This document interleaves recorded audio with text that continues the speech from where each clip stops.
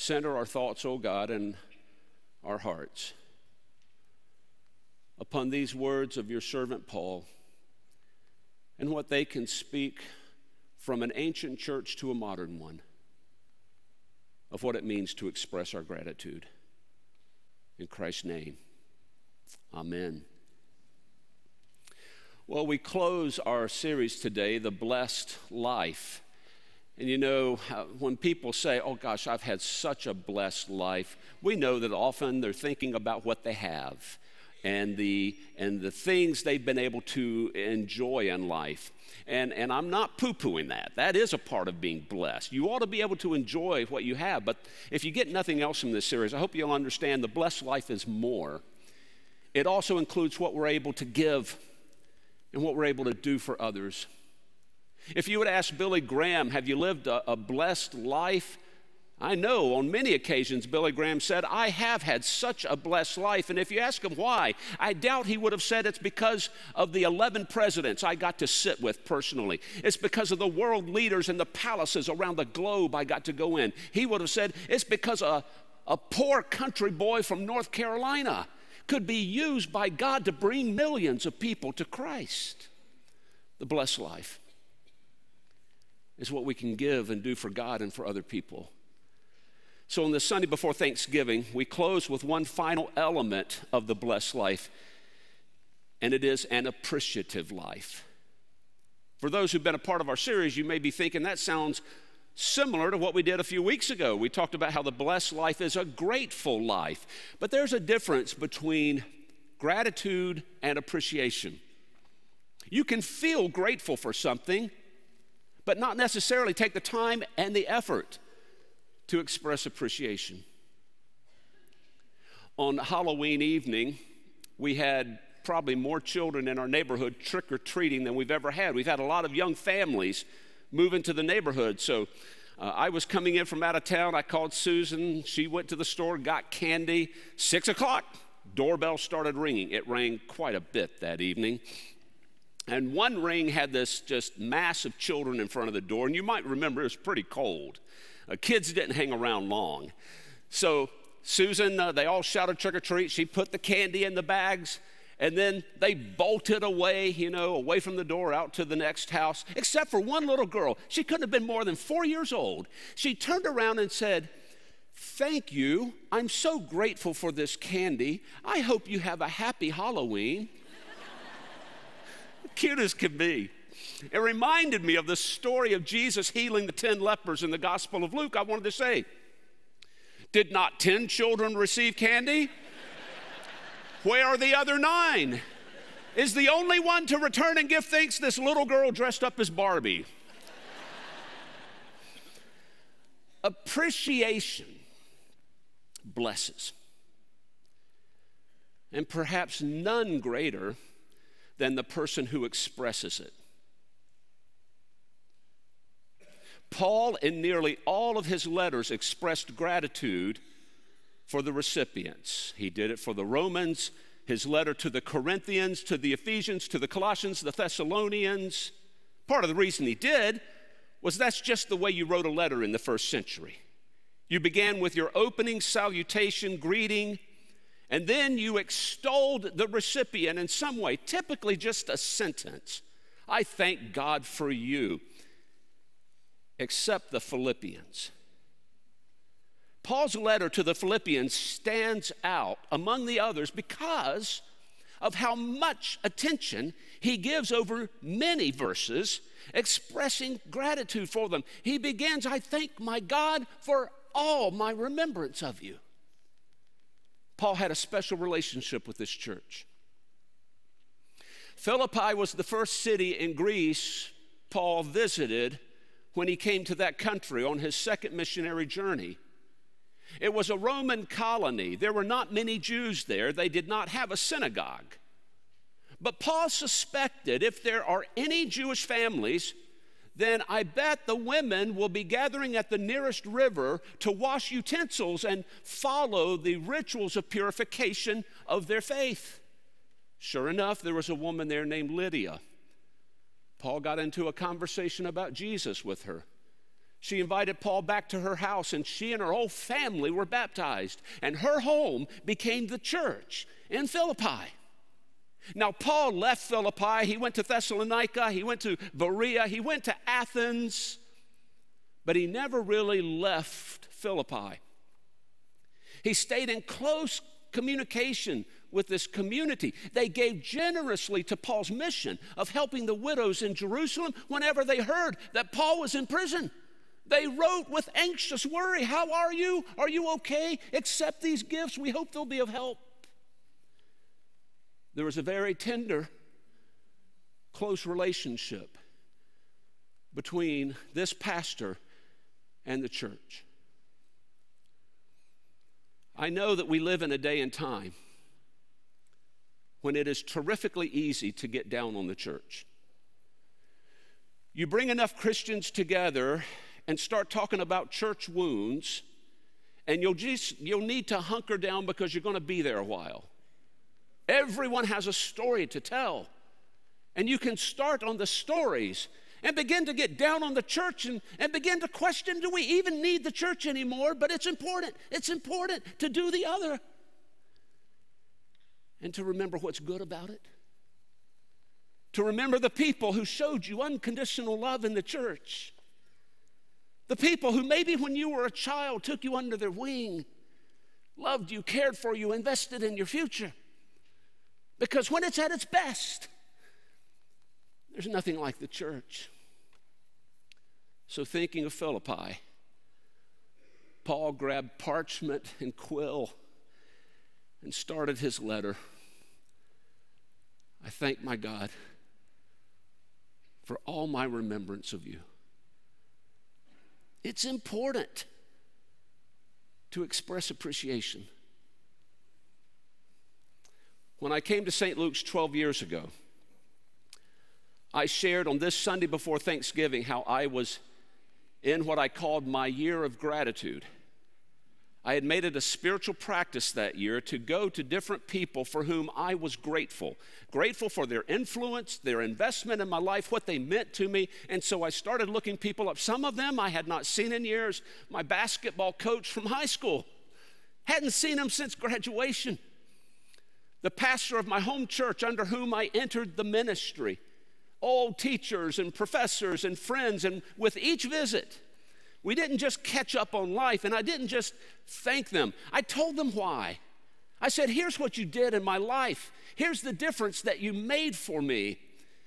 None of those visits ended with a dry eye. I think I got that from my father. My father drilled into me, you always say thank you. A good example is when I went to college. I had to work hard to afford college. I got every scholarship I possibly could. One of them was called a Swicegood scholarship. It was for pre-ministerial students, undergrads looking to go to seminary and become pastors one day. It paid $1,000 a year, which, this tells you how long ago it was 20% of my total annual tuition. So it was a big scholarship to be able to get. I had to meet a minimum grade point average and maintain that.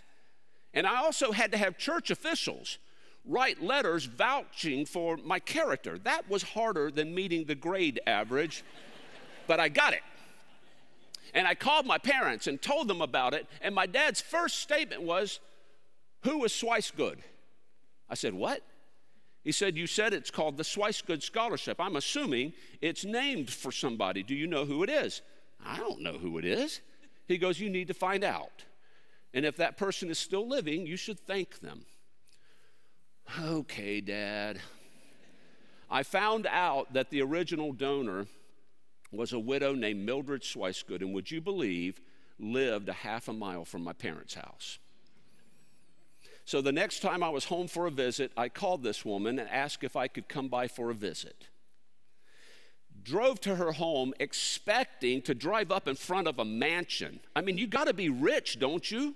To give a scholarship that can pay that much tuition to a student every year? I mean, Only mega wealthy people can give scholarships. Imagine my surprise when I drove up to a condominium. It couldn't have been more than 1,200 square feet. And this widow came and greeted me, and we sat down. She explained how her son was a Presbyterian pastor. He went to the same college. And when her husband was living at the time, they appreciated so much what the college had done for their son, the education he got. They said, you know what, let's take a chunk of our savings and let's invest it in a scholarship. Oh my goodness. That visit changed my life in many ways. You know why? Because if I had not made that visit, I would have been so proud of myself.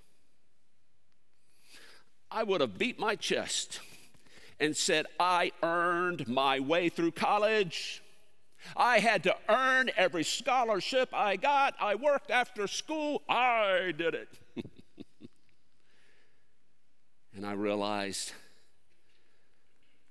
I'm nothing more than the recipient of other people's gifts. Without them, I don't do much in life. None of us do. None of us do. We don't get through this life alone. And even if we could, would it be worth living? Oh, it's so important to practice rituals. Rituals like appreciation that help us remember we're recipients of gifts that are meant to be passed on through our lives. Getting ready for the Sunday, Pastor Mindy had a thought.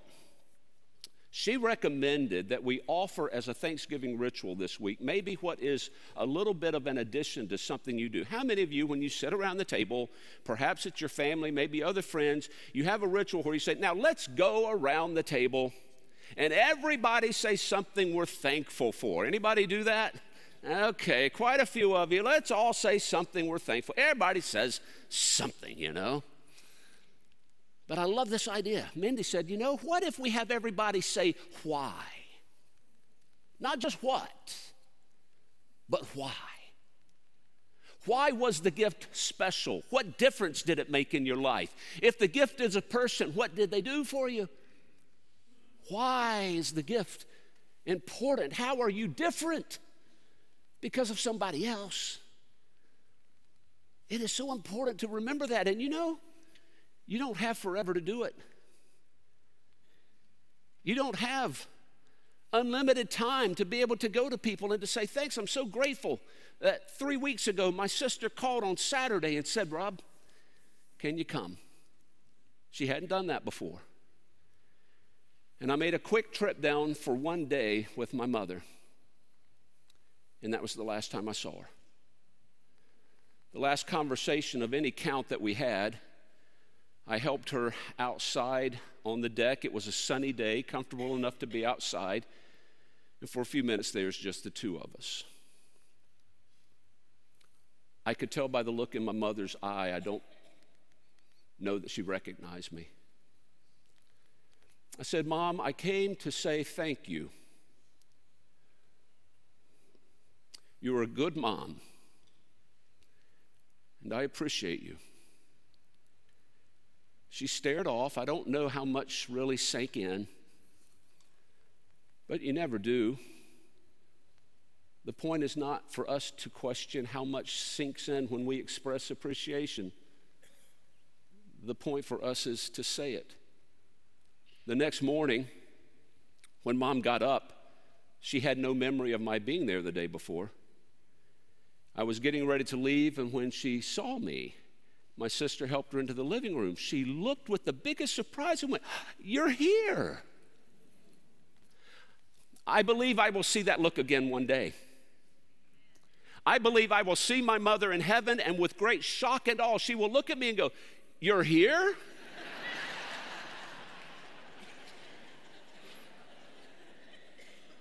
I believe I will.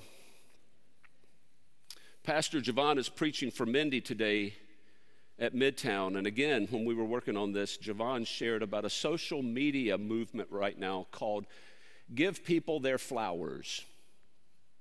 What it means is don't wait until somebody dies to give them their flowers. Give them their flowers while they're alive. Go to them and thank them. Tell them why they've made a difference in your life. Do you have someone you need to give flowers to today? Is there someone you can share appreciation with for the difference they made in your life? Because without them, you wouldn't be where you are.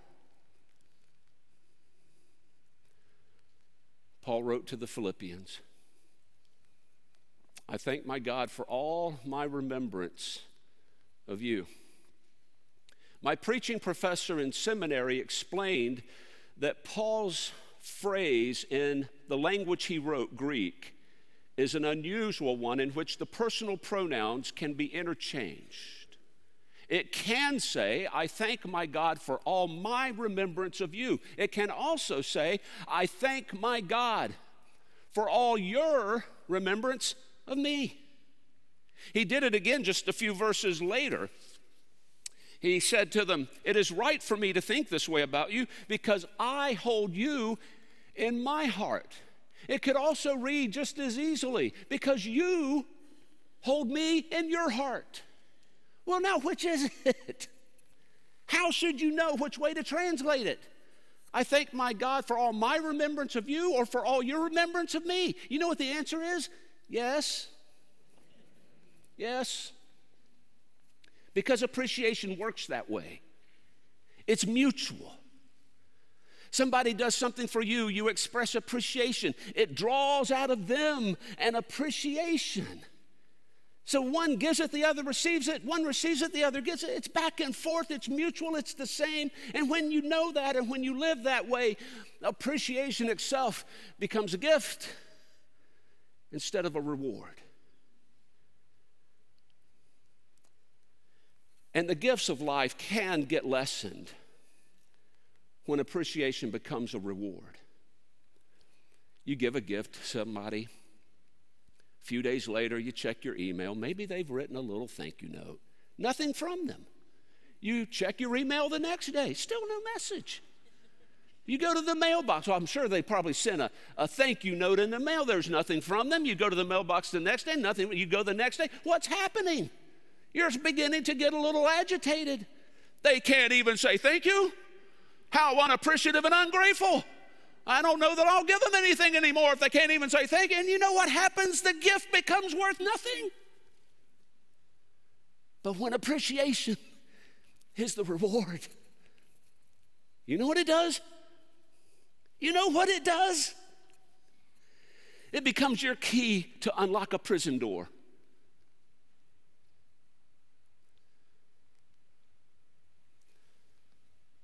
Paul wrote Philippians in jail.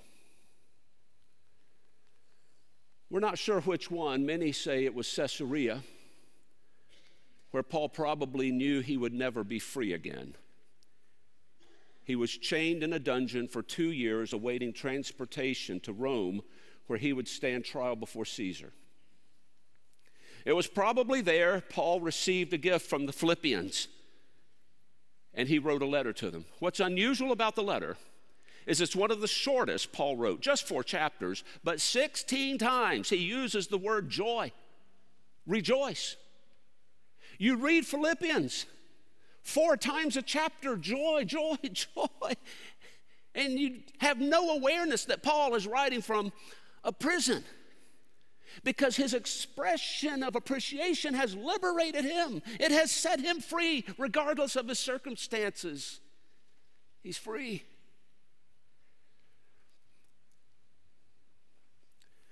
Bill Balknight, former United Methodist pastor, tells a story about a Christian counselor who helped a young man. The parents of the son became so distraught because he got addicted to drugs, and it led to a depression that caused him to take his life, or at least try to. He was unsuccessful, but when he woke up in the hospital and realized he had failed, he got even more discouraged. He said to his parents, please let me. When I get out of here, I'm just going to try again. The parents happened to be members of an Emmaus community. That is a life-changing retreat in the United Methodist Church. People go on and learn about grace and God's love for them, and it renews them. And people who go on the walk to Emmaus remain in a community of hundreds. And so people in this community not only prayed for this family, they wrote cards to the young man. A Christian counselor came to see him, asked what the stack of cards this tall in the windowsill was. He said, "Oh, it's friends of my parents." He read through a few cards. They were to him. He said, "I know you're going to try again. I can't stop you and no one can. And if you want to take your life bad enough, you will succeed eventually. But let me ask you to do something. Will you make an agreement with me today that you will not try to take your life again until you write a thank you to everybody who sent you a card?" They went back and forth, but finally he agreed. He agreed. Over 100 thank yous. And when he finished, he no longer wanted to take his life and got into treatment to overcome his addiction. Appreciation sometimes reserves its blessing the most for the one who expresses it. Are you in a prison of some kind today? Has life not turned in the favor you hoped it would, giving you a reason to feel as thankful as you wanted today? It may make absolutely no sense, but just try expressing appreciation and see what it does.